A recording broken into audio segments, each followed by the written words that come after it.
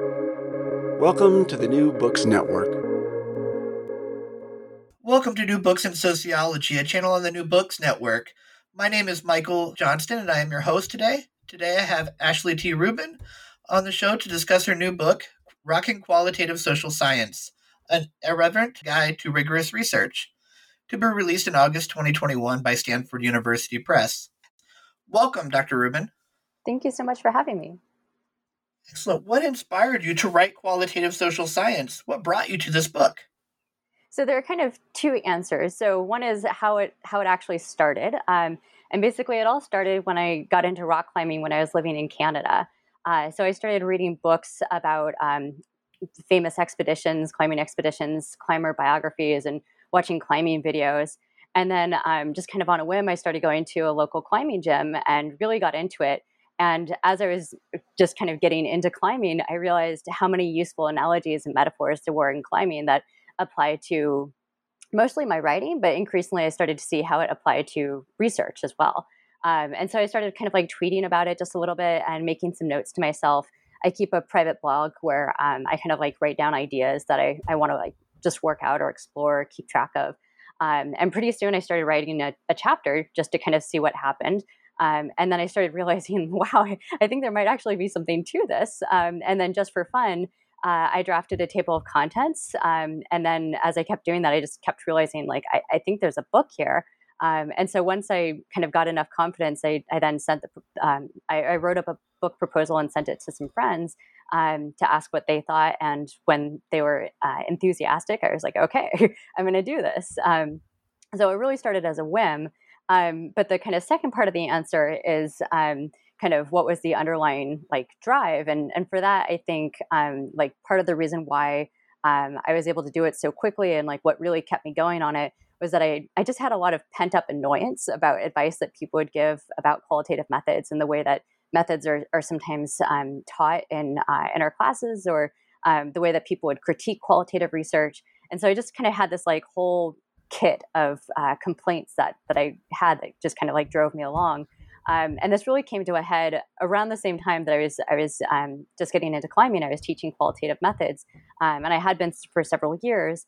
And I kept getting really frustrated with the text that I had assigned and with some of the other supplementary readings that I was assigning.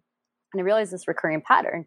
I kept kind of arguing with the text, or just saying like, this represents one approach, but there are others. The author is presenting this as like, this is the only right way, but that's not the case. Like there are others, and it felt weird to be assigning a text where it was like, this is the only right way.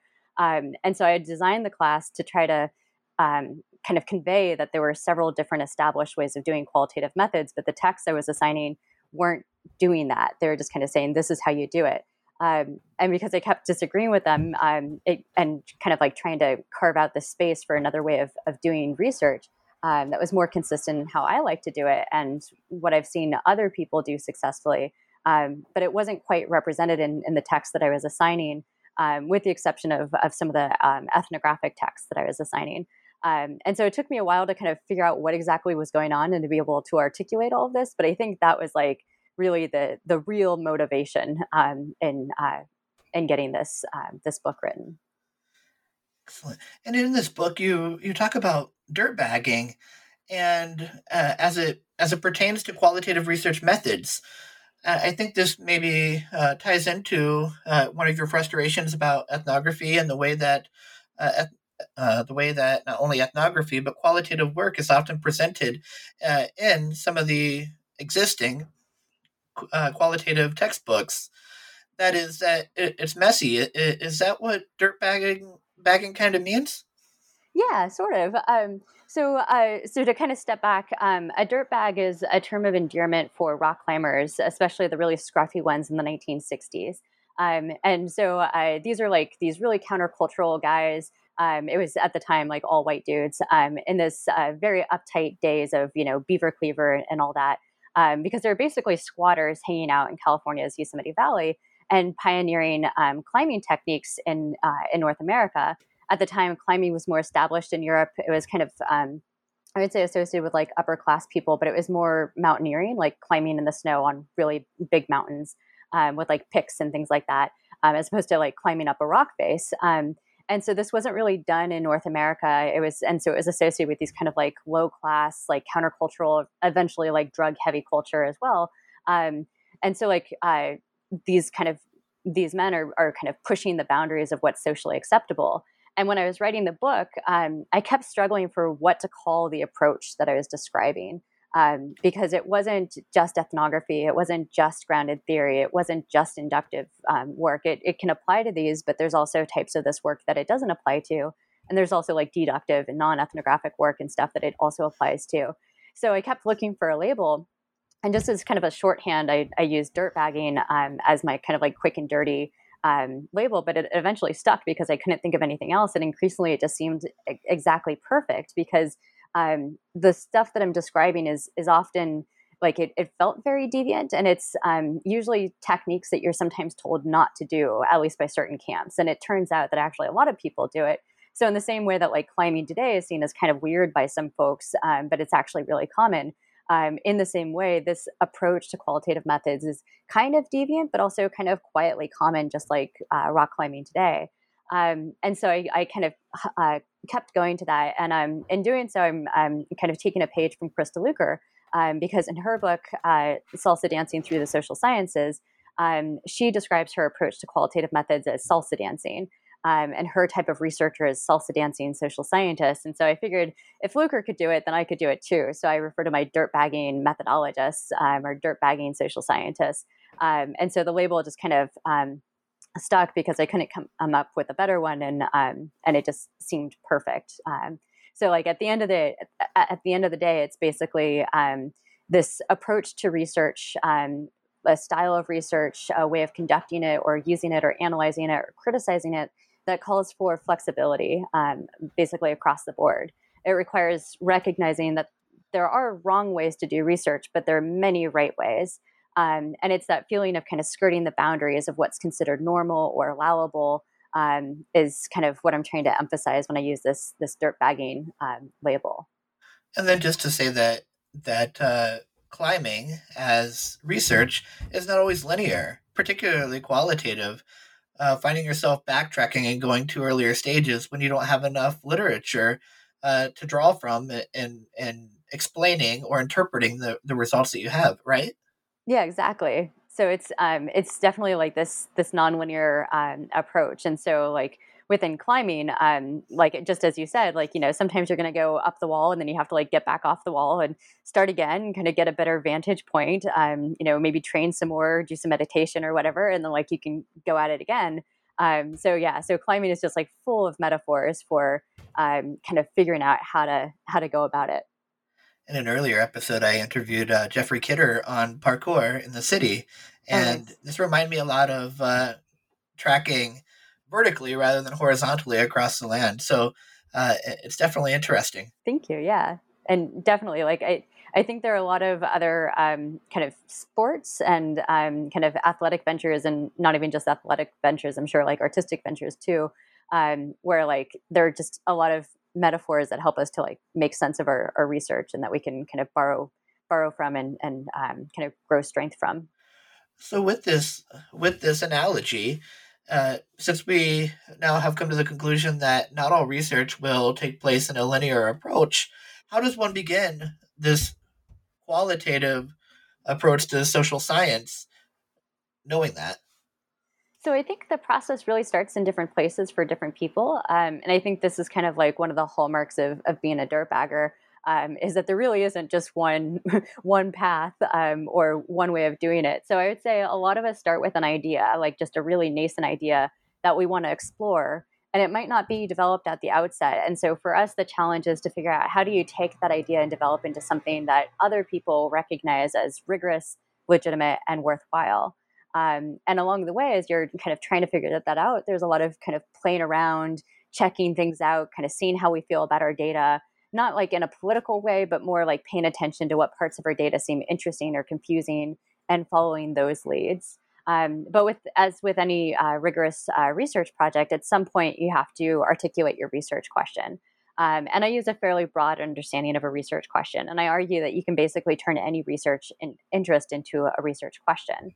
And then you need to methodically and systematically go about how you or think about how you're going to measure and investigate things to answer that question. So, for example, I argue that you have to think about case selection, and that case selection is going to be relevant for any project, whether you think of your study as a case study or not. And then you need to justify your case. And then once you start collecting your data, then you need to think about how you're doing it, what you might be missing, and ultimately what your limitations are and how to accommodate them. And then like what you can do to shore up those limitations. So it's like I kind of describe this as a linear process, but at the same time, like I want to emphasize that, it's not linear. Like you might inadvertently collect some data and realize you have something worth pursuing. And like you haven't even formed your research question yet. Or you might articulate your research question after you've collected your data. Or you can better identify what your research question is. You might change your research question after you've collected your data, or even after you've analyzed your data. You also might have like spin-off projects that don't necessarily need a research question because while you were analyzing your data for your original project, you developed a critique of the literature based on that data and your systematic analysis of it. So basically, you can have like all these different things happen in the course of kind of thinking about your project, collecting your data, and analyzing it. And of course, ideally, you're going to have more than one data source, and so that introduces like a whole bunch of nonlinearity as well, because you don't just go through the research steps once. You're going to kind of rinse and repeat. So you might read this set of documents and analyze them, and then read another set of documents, and then you realize you need to go back to the first set of documents. Which then lead you to investigate there's another set of documents. So kind of just getting comfortable with that nonlinearity, I think, is a big part of the process. So while we can kind of look to the overall kind of research process that's laid out for us of like, research question, data collection, data analysis, and write-up, just kind of recognizing that that's kind of that's kind of our base camp. You can come back to it, but you're going to do a lot of like back and forth, and it's not like, it's you just follow the arrows. There's going to be a lot of curving arrows instead that take you kind of back and stuff. So you're telling me that I can start by writing a research question and I can go back and revise it if what I'm finding doesn't necessarily align with the research question that I have, and that I don't have to abandon it altogether? Absolutely, yeah. So I like with my my dissertation, I was halfway through my data collection and initial analysis when I had to completely change my research question. And thankfully, I was able to salvage a lot of the data I had collected and analyzed. But for that one, I completely just did a new one. But in other cases, you might just like tweak it a little bit, or you might say, you know what, this is actually a project that I'm going to come back to, and right now I'm going to kind of carve off this chunk, and then I'll when I'm ready, I'm going to come back to this bigger question or something. And so there are a lot of possibilities. Excellent. Is there any time that the research design really matters, that it's important, that it's crucial to follow a linear approach? I would say research design definitely matters differently depending on the type of question you have. So I would say most dirtbaggers are interested in very broad research questions, in which case your research design is something that you're going to actually kind of come back to towards the end of your project. Like you always want to kind of think about it. You always want to think about your limitations, but a lot of the heavy lifting might come in the kind of later part of it. On the other hand, if you have like a really narrow research question, if you're interested, say, in the effect of X on Y, or something like that, and it's kind of a very narrowly focused question, then in that case, research design matters a lot more at the front end. So it's research design always matters. It's just more like at what point do you have to do the heavy lifting? Is it at the beginning before you ever touch your data, before you collect your data? Or is it the sort of thing where you can kind of like, collect some data, see what happens, and then kind of collect some more data? Or, is it the other way around? So I think it comes down to the type of research question you have. If you're kind of out there trying to figure out like, how do I get a handle on this thing? What's going on? I have no idea, so I'm going to keep it really broad. Or is it, I have a very specific idea of what I'm trying to go for, and it's kind of the relationship between these two things, for example, or any other kind of narrowly focused research question. That's when research design in the front end is really important. So like in that case, for example, if you're interviewing people, you really want to nail down your research question and your research design and like your interview questions before you interview anybody, because if you kind of change midstream, that might pollute some of your data. So that sort of type of question where you like really care about the relationship between two variables, I would say that's where you have to be like a lot more careful at the front end. But the types of questions I like, you just kind of like go in and make a mess of your data and see what happens. So an extension to that is how would we write up such a research methods section to communicate the design? Because I think that's an important part of the write up. No matter what we do, I think it's maybe important to figure out a way to communicate it so that others could go out and do the same study. Is that also an important part of the research design? So I would say writing up your data methods is always really important. And in terms of whether or not you want to write it up in such a way that you expect people to replicate it is a different question. Because I would say that there's a lot of type of research that we do that is just, it's not replicable.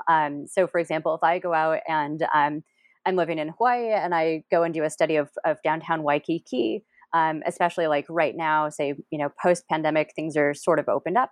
If somebody were to try to replicate that study a year from now, it would be completely different. Yes. They might be looking at different things. They would be seeing a different context. Even if they try to like retrace my steps and go exactly to the same places at the same times that I was, things would be different. And I would argue that even if I went back and tried to replicate my study, I would still get different findings. Which is kind of a thing that sometimes people get confused about, is like, well, if you can't replicate your research, then, is it kind of meaningless? Is it worthless, essentially? And I would say what we kind of do really well in doing with qualitative research is trying to develop concepts and kind of theories of understanding things kind of at this broader level, which is kind of why you can kind of be a little bit more messy with your stuff. So what I might be seeing in Waikiki might lead me to thinking about a larger concept. And that larger concept might be there the following year as well. It also might be in any other kind of semi-urban shopping area that anybody else could see. But the exact details are going to be different. And that's the thing that I think people sometimes forget, is that, like, okay, so I saw 25% of people doing blah, blah, blah. But somebody else is like, well, I saw, 40% of people doing blah, blah, blah. That's a statistically significant difference, but for our purposes, what we care about is the concept, not the exact details of something.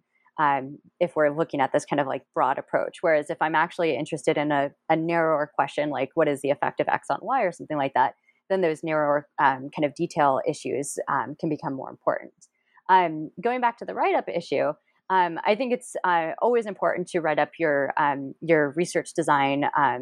I think the kind of tricky thing that sometimes gets kind of miscommunicated is you might write up your research design after you've done your data collection, basically, or you might write your research design before your data collection, and those are kind of two very different approaches to how things are going to go. And for a lot of type of dirt bagging research, you don't know what your research design is going to be, the final research design, until like basically you're all the way done.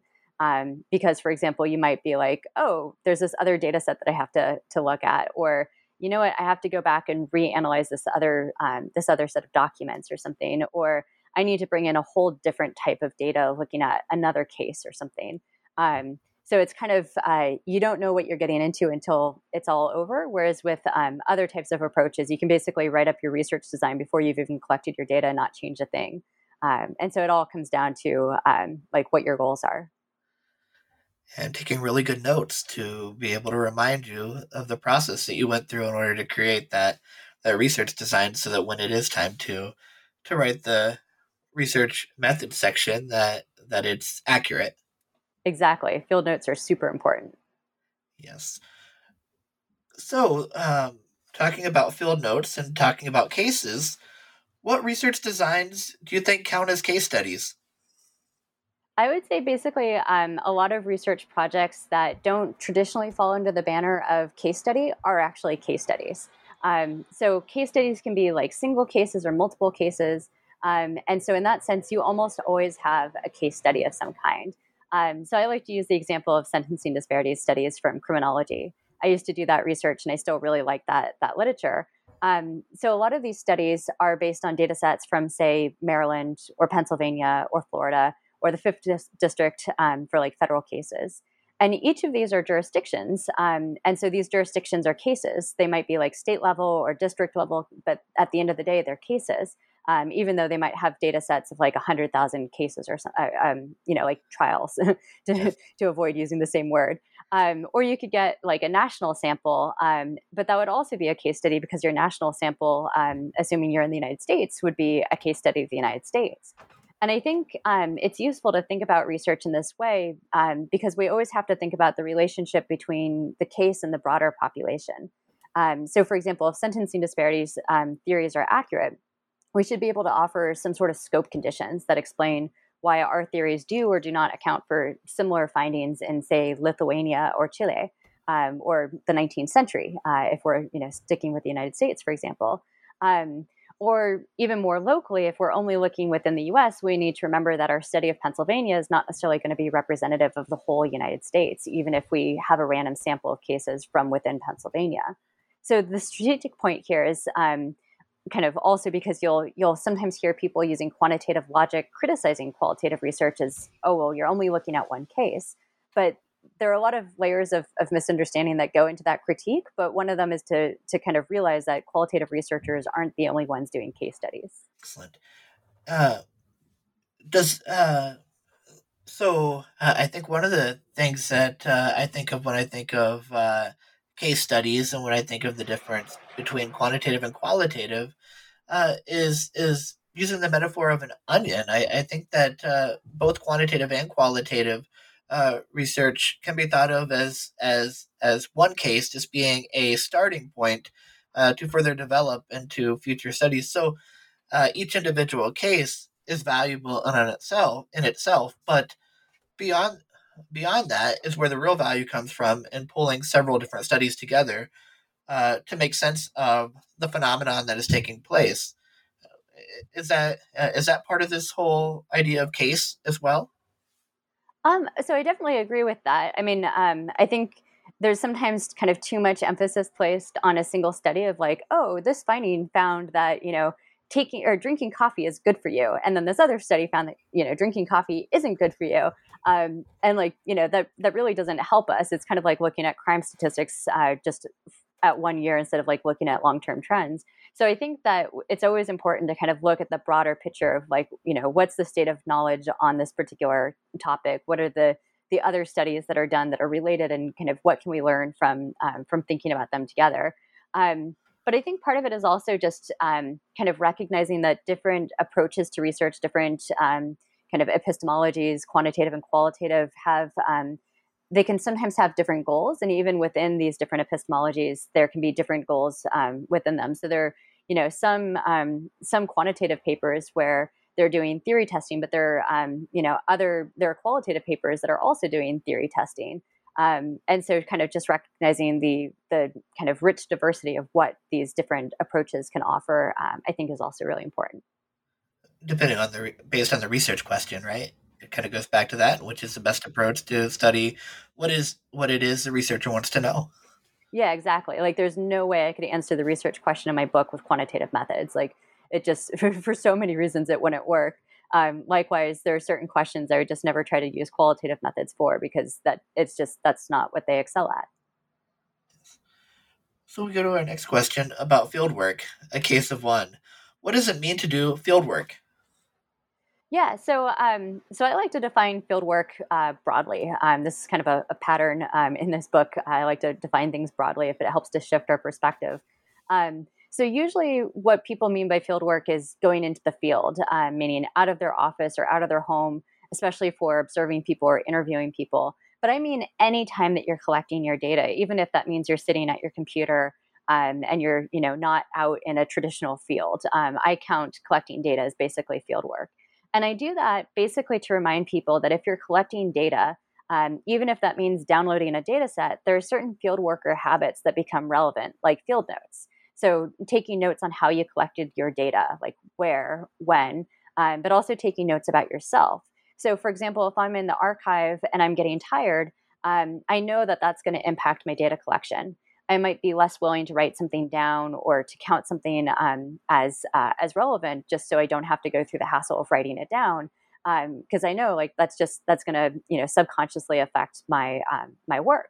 So later, when I'm analyzing the data and I start realizing there's a pattern I can check, is this pattern just when I was getting tired and I was getting sloppy, or is this a real pattern? And so by taking notes about like how you feel when you're taking your data collection, that can help you to kind of see if patterns that you see in the data are things that you've imposed because you're the instrument of the data collection, or if they're real, to the extent that things are real. Because basically we're human. This sort of challenge will happen from time to time where our humanness gets in the way of our data collection. And the point is to make sure that we're aware of it and not to let it bias our sampling or even our data analysis later on. So like, for example, if you're interviewing somebody, if you were tired that day, maybe you kept yawning or your face looked a little pinched, might you be giving off signals to your interviewee that might be kind of not getting you the data that you would have gotten if this, especially if you're comparing that data to another day when you were actually like bright-eyed and bushy-tailed. That might be something you're imposing on the data, not something that's actually, would have been in the data in a perfect world. So you can't help but those sorts of things happen, but you can take note of it. So you can at least take it into account when you're analyzing your data. Or if you have time and the ability, you might go back and kind of recheck. So if you're at the archives, you might go back and recheck the documents you're looking at on the days that you were tired, for example. So I would say that these are things that are common in certain types of qualitative methods, but they're not so common in others. And so I think it's important to kind of raise awareness about field worker kind of methods across the board for all types of qualitative methods. And arguably, you could extend this to other types of data collection. It's not just qualitative, but I would say it's most relevant in qualitative methods because so often we are the instrument of data collection. Excellent. It sounds very familiar to what I do as a media analyst. I go to the media and whether it be newspaper or YouTube, and draw accounts that are made by the media about these different festivals that I'm currently studying. And one of the things that I have to be cognizant of are those exact things that you mentioned. Am I tired? Are there distractions that are taking place around me? I was trained to do this under the vise of what is called bracketing, and just making notice as myself as the uh, object of conducting research. I definitely think that it's important to know not only what's going on around me in the media, but also what is going on with me as the researcher doing the study. Yeah, that's awesome. Exactly. So the next area, which is an extension, I think, of fieldwork, because within fieldwork, I think that supplementary content is often also used to add to the reliability of the research that is being conducted. But is content analysis, what is that? So, content analysis is another one of those terms that means different things to different people. I've heard some definitions that are totally different from what I mean. But basically, it's a term that I and others use for coding your data, usually text like documents, field notes, interview transcripts, that sort of thing. And it's the process of putting tags on certain clumps of words or sometimes whole documents to identify themes in your data. This is often associated with grounded theory, but it's not limited to that. So, in particular, I'm following the footsteps of scholars who like the use of content analysis, but don't think it's necessary to put on blinders and kind of forget that there are theories out there that are shaping our thinking. And so in the original version of grounded theory, you're kind of supposed to let it entirely come from your data and kind of try to the extent possible, kind of forget preconceptions or theories or kind of from our experiences and that sort of thing. And I, like many others, think that's impossible to do, and in some cases just wholly undesirable. But the tool is still really useful of kind of going through and tagging the data in this way. And so this kind of lets there to be some flexibility. You can let the categories come from the data and nothing else, or we might look for categories based on the literature we're familiar with, as long as we don't shut our eyes to other categories that might be in the data. So it's kind of a whole spectrum of how you can do this and where these categories or the themes or the tags come from. So, for example, In my dissertation work, I was coding these annual reports for a 19th century prison. And initially, I was looking for justifications of punishment, like retribution, deterrence, rehabilitation, and so on. And just like anything that these prison administrators would say about why we're using why we're using prison, what the goals of incarceration were, and that sort of thing, because that's what my original research question was about. But as I was doing this, I realized like there was actually a lot of other interesting stuff. And because I was doing content analysis in this way, I didn't limit it to just the justifications of punishment. I coded basically everything that I thought could possibly be relevant and some stuff that, seemed irrelevant. And one of the things that I got from doing this kind of broader approach was to realize just how insecure these prison administrators were and how much time they spent kind of in this defensive posture, defending their prison against critiques. And that became much more interesting and important to me. And that became like the basis of my dissertation and later my book. And so that's an example of like one of these ways of, kind of how you can approach content analysis. On the other hand, some people do this like kind of it's only from the data and you don't allow any other categories to come in. And sometimes if you're doing kind of a more quantitative approach where you're going to use your content analysis for quantitative analysis, you might go ahead and impose those categories, but still kind of keep your eye out for other things. And one of the things that you were talking about there, I think, is analytic memos. Is that right? Is that the part where you start to develop themes that come from the content that is being used for the study? Yeah, exactly. So analytic memos are basically like field notes, but I kind of think of them as field notes for the analysis phase. Although, truthfully, I often lump together field notes and analytical memos because for me they're basically the same thing. It's just analytical memos can sometimes kind of they're more common in the analytical phase, and they're also really helpful for the writing phase where you kind of start to put together the bigger picture. But basically, an analytical memo is writing down your insights, your questions, your confusions, as well as other feelings you have in reaction to your data as you're analyzing it. And of course, like some of this might show up in your field notes because you're going to have these same sorts of questions, confusions, insights when you're collecting your data. Like there's no period when you're never like, analyzing your data, which is why there's kind of this fuzziness between field notes and analytical memos. But usually analytical memos tend to be kind of a higher level of insight, I would say, on average, not always. So, for example, you might have an analytical memo that says, okay, I just coded X number of documents and I'm seeing this recurring pattern here and I think I know what's going on. And then you kind of like record this note to yourself of what you think is going on. And then as you keep collecting your data, you might add to it and see like, okay, here's other stuff here, or actually I'm seeing some conflicting evidence over here. And so these kind of help you to kind of provide a framework or a place to kind of work through the thoughts that you're having as you're analyzing your data. And then you can also, like this happens while you're doing the content analysis a lot of times, but you're also going beyond it. Like you're not just tagging the text with labels, but instead you're starting to put it into this larger pattern and context. So sometimes you might use the results of your content analysis to start to create these analytical memos as well, where you might kind of collect a group of quotations that are associated with a particular tag or code and start to kind of like put together your insights or what do I see from this collection of quotes. So it's basically where you start to connect the dots. So you might think about like what's changing over time or across conditions or across people or groups or documents and that sort of thing. And then there are times where, sorry, I just lost my train of thought for a second. I think there are times where sometimes you need to keep in mind that you're learning something from this particular text, or you're putting it in combination with other sets of text. So, for example, you might have some insights that you have because you're doing your interview transcripts, you're coding those up, but they disagree with some of the official documents that you read previously, and so you can make a note of that in your analytical memos. So basically, while you're doing your content analysis, you write these analytical memos. And I argue that these are the two most important and basic tools you can use for qualitative data analysis.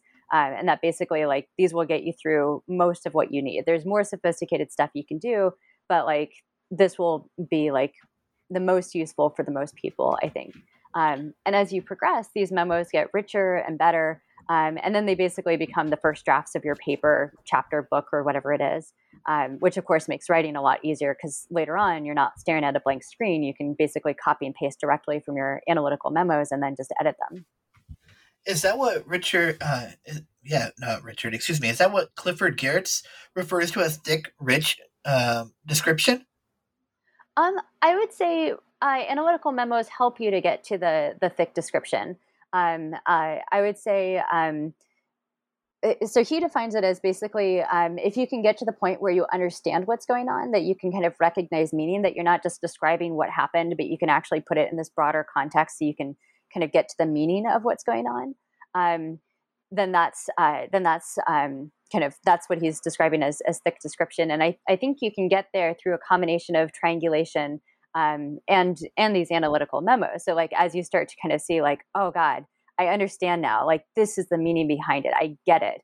The analytical memos are the perfect place to kind of store that kind of insight, because if you just keep it in your head, at some point you'll forget, because that happens if you don't write it down, or at least that happens to me quite a bit. Well, and then the writing it down, I think, helps one work through some of these extremely difficult scenarios that we come across as cultural, but also as qualitative researchers.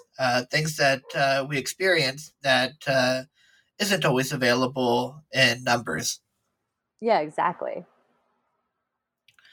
And this sounds like like a lot of work. I don't know that I could go through all of the readings and go through all of the experience and simply put it down all on paper and code the material. So are there some resources that are available for me to do this analysis? Yeah, so there are a bunch of different software packages that people use. I used Atlas TI initially. I've also tried Deduce. There are a couple of other ones. So there's a lot of like snazzy software that you can use that kind of does this, I would say, somewhat seamlessly. They kind of vary in terms of which ones do certain things really well. There are also some downsides to it. So, for example, some of the software can be really expensive. I would say the better the program, typically the more expensive it is, although your university might have a license agreement or kind of a coupon type arrangement so you can get it cheaper, or they'll have it like at your university library. And then another kind of difficulty is some of the better programs are harder to learn. So some are fairly straightforward, I would say. Like it takes a little bit of training, but not a huge amount. But some of the better ones, like you're kind of better off if you take some sort of formal training in them, like not a semester long course, but like a 3-hour thing or something. But again, like you can do some pretty basic stuff without a lot of the startup cost or time. But the more sophisticated stuff, because a lot of these packages, like they do a lot. I would say it's just like other method software like Stata or R. Like there's a lot you can do with it, but there's also some like really basic stuff that you can figure out pretty quickly. But of course, sometimes the expense or the kind of sophistication or barriers that people might want something else. And so I spend some time in the book talking about other kind of options that are either free or built into what comes with a typical computer setup. Or if they want to kind of experiment with different ways of doing things. So for example, just by preference, I use Excel a lot of times for content analysis. I tend to use this for things where I'm not kind of really kind of going deep with open coding. If I kind of have already done a pilot study and I've kind of selected what are the codes that I really care about, and then I kind of focus in on those. And then I'll use different Excel documents for kind of different combinations of codes. So I'll just go through and like recode the same thing over and over again across these different documents. That's kind of clunky, but it works for the project that I'm doing, and it makes it easier to collaborate with undergrads. I've sometimes used a free blog because you can kind of use tags because you know how like blogs come with tags, so you can just kind of like tag an entry, and so that works fairly well depending on the type of project. I've also actually used, there are certain tools within Google, like Google Surveys, where I've used that to do some data entry and analysis. And I've also used that with undergrads because these are things that usually they're already familiar with, and it doesn't cost money, and it doesn't, I don't have to pay for like another version of the software for them because, if they're free, it's free for me too. So there are a lot of different options for doing this. And of course, in the old days, they use like, paper and pen. I think there are some people who still will use like bits of paper, print something out repeatedly, but I usually try to avoid that. Yeah, one of the things that I use is Microsoft Word, and one of the things that is extremely helpful with that is with qualitative research, at least in my writing, I find myself using quotes a lot to really bring home a message. So it allows me to copy and paste that quote directly from the Microsoft Word file when they're needed to include in my write up. I also find myself printing out the uh, the scripts that I have from the media sources that I use, and then using pens, pencils, highlighters to draw out the themes prior to putting them into either a Word document or a Microsoft Excel spreadsheet that you were talking about earlier. Yeah. One issue I've always run into is I never have enough colors and I can't keep them straight when I do. Yes, and you have endless colors with Excel and Microsoft Word, and but yeah, and then also it's just figuring out what coding method works best, which is a whole book and a whole interview in itself. Yeah. So, yeah, qualitative analysis sounds to be a very refreshing way about going into study a variety of different topics. But what happens when quantitative people come and say that well, you can't make causal claims, or that it doesn't carry a similar weight uh, to what my quantitative colleagues do in their research? Yeah, a lot of people will say that. This is actually a really big conversation within political science. I kind of think it was like there's this war between qualitative and quantitative scholars, both of whom are kind of staking the ground for causal inference and causality. So because they've been at this a lot longer, they have a bunch of kind of tools and explanations that I draw heavily on, as well as from my training in econometrics. Excuse me. So for this, I would argue that you can absolutely make causal inference with qualitative methods. So I would say, first of all, just because so often qualitative methods is kind of getting to the core of what's going on, and you can actually see what's happening. You don't have to worry about correlations in the data. You're just actually seeing exactly the causal link that's driving something in a lot of cases. You're like if say you're just describing a mechanism by which something happened, that in itself is a causal statement.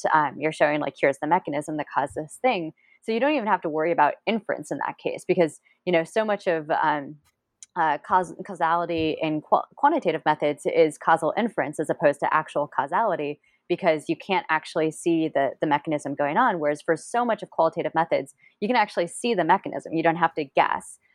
So, for example, I love this article by Beckett and Harbert where they're talking about the pains of punishment experienced by people on these trespass ordinances in Seattle. So basically, they're told you can't go to this public park anymore because you broke this civil order or something like that.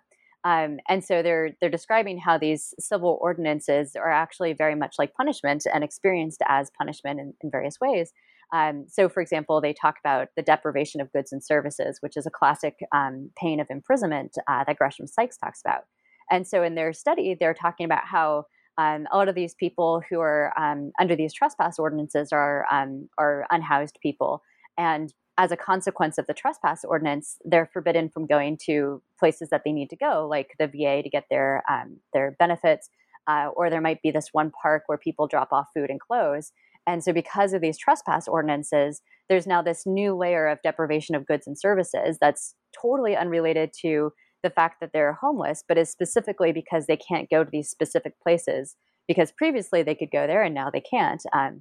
Explicitly because they're forbidden from going there, otherwise they will be incarcerated. So you can basically see directly what's causing this deprivation. You don't have to guess. It's not a correlation. It's actually happening. So a lot of qualitative research does this where it drills down and you can see things happening and you can kind of trace the process, and you don't have to worry about inference.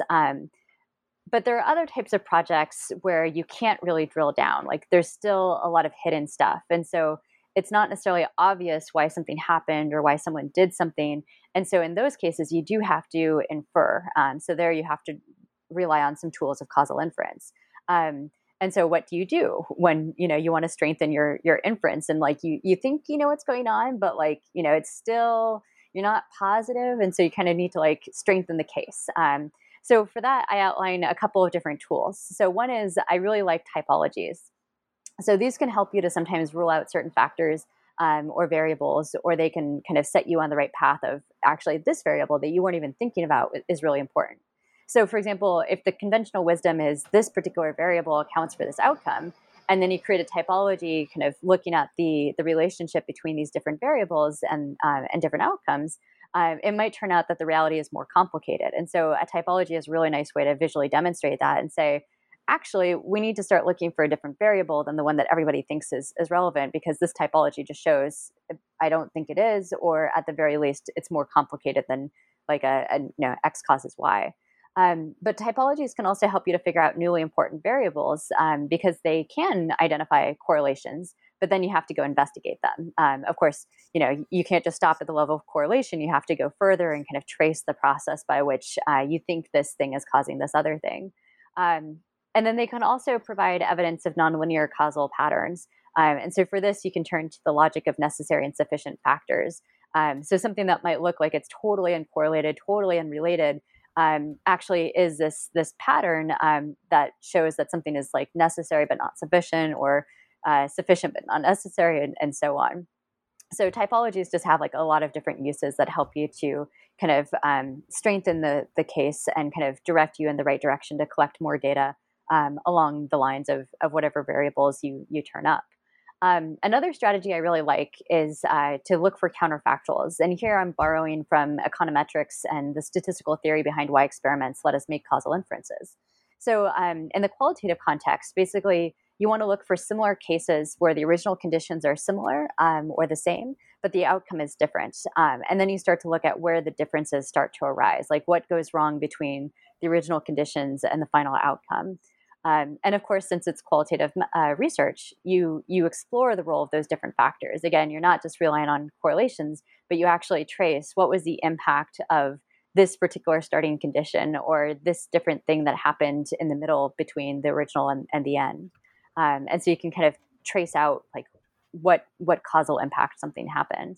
And then relatedly, because sometimes this will use your your counterfactuals, you can test out alternative hypotheses.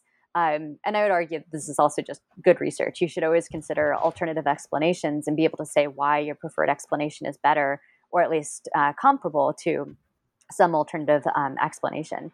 And here, counterfactuals are also helpful for ruling out some of these alternative explanations.